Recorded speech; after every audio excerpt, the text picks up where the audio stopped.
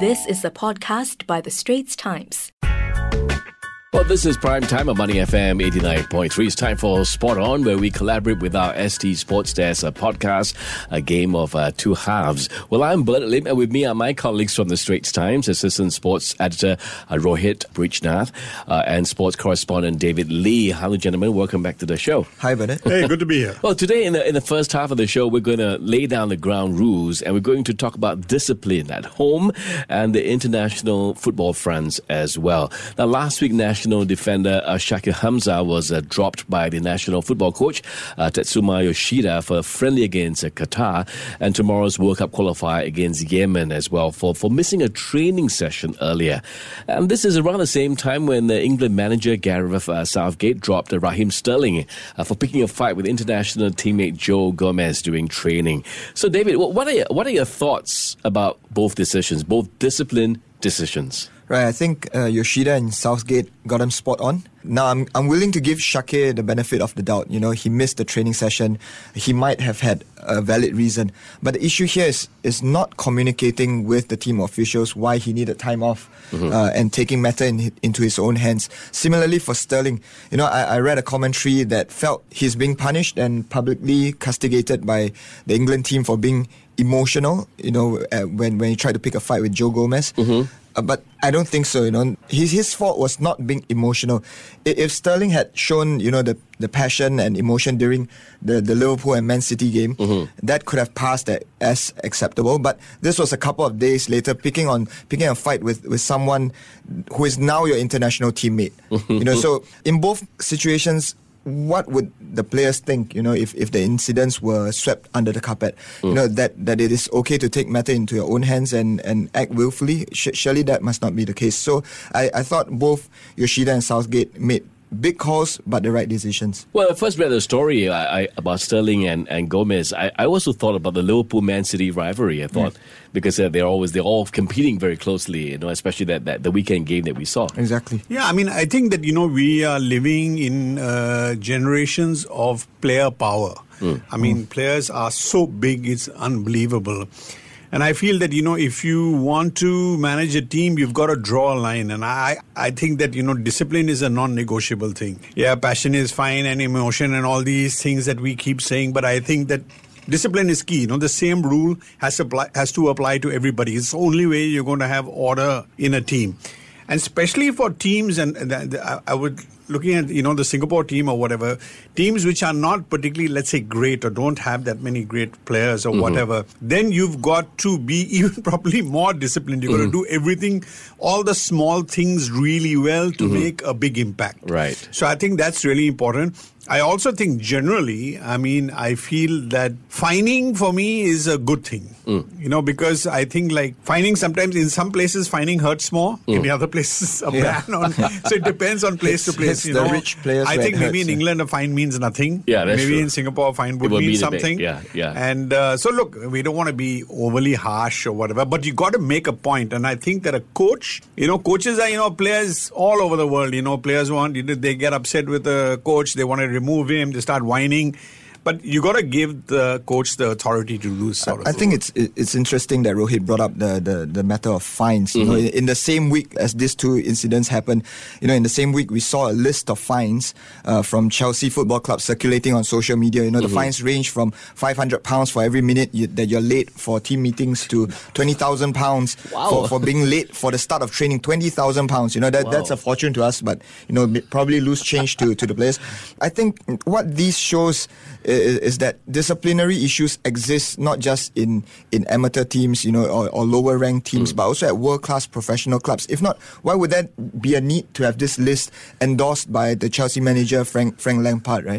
So for theory, what you guys said, so we all agree that exceptions should not be made. Yeah, I mean, you know, It's a tough one. I think you could, so say somebody suddenly, you know, his wife is not expected to have a baby. His wife suddenly has a baby. He can't make it for practice is one thing, you know. Right. But you can communicate, right? Right. Things happen. Sometimes people can't make it to practice. Something goes wrong. Your car breaks down. All sorts of things are possible, right? But I think, you know, you live in a modern world. You have a phone. You know, you can communicate. You have to. Part of discipline is showing respect for your teammates. Correct. You know? I remember a cricket captain of India once telling me that the guy who came late for the bus in the morning, right, he's showing disrespect to his team. Right. That's what he's doing. He's making everybody else wait. Right. And that's not fair. So maybe you can't have a proper practice because one guy is missing in defense or in attack. So I think that's also a way to look at it. And I like teams who have leadership groups wherein the players themselves find other players. And, so, they put the discipline in place themselves, and the coach says, what do you want? And they say, look, this is the type of system we want. I like that because that's taking ownership of your team. Yeah, but some people would say that, exceptions should be made for exceptional players. I think of the example of how Sir Alex Ferguson used to give plenty of leeway to players like Eric Cantona and Cristiano Ronaldo, and they repaid him by leading the teams to so many trophies. But I just feel, there's this danger of upsetting the dressing room with the double standards. Players should be counseled, not condemned right away, but, like Rohit said, discipline and decorum must be the pillars of any team that wants to be successful. I think Alex Ferguson, I remember once with Cantona was wearing the wrong clothes at a function and he didn't say anything to him. But I'm sure even with Cantona, there was a line that, he'd go this far with him and maybe not that far or whatever. But yeah, that's an old thing, would you make an exception for Lionel Messi?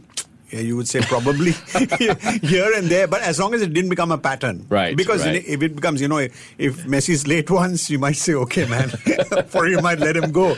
But if he did it 5-10 times, then of course he's just ruining the team culture. Well, you're listening to Sport On here, Money FM 89.3, together with the Straits Times, a Game of Two Halves podcast. You can listen to us live right here, Money FM 89.3, and from 5:15 p.m. on Monday. Or you can subscribe to a Game of Two Halves on Apple Podcasts, Google Podcasts, or Spotify. And like us and give us a rating as well. Now, back to the second half of our conversation with our ST Sports podcasters. We're over in London. Big news yesterday. Stefanos Tsitsipas won the ATP Finals in London after beating Dominic Thiem 6-7, 6-2, 7-6. Rohit, you're a big tennis fan. How important is this victory for Tsitsipas? Yeah, I think really, really big. I think he's very young. You don't usually nowadays find players so young doing great things. He's 21, which is really young in tennis. I think the days of Boris Becker at 17 winning stuff have all gone because physically I don't think players are going to be ready as teenagers for the hard grind of what modern tennis is. So I think it's a huge... I think all players want to do, there are stages you have to go through. You have to win certain levels of tournaments. You need to beat certain types of players, So I think he did a couple of things at this tournament. First is, of course, he won it. So it's the biggest tournament that he's ever won. So at a big stage, you need to show that you have the nerve to do it. And I think that's very important. He beat Federer, which I thought was very important because Federer is an emotional favorite everywhere he goes. So sometimes you're not just beating Federer, you're beating the legend, you're beating the crowd, you're beating the occasion, you're doing all those things. So that's also an examination. And I think he did all those things well. And these young guys, I think what I find fascinating about them is the team and Tsitsipas, for example, in the final. My God, they just hit the ball, they're not hitting it. They're like murdering it, they're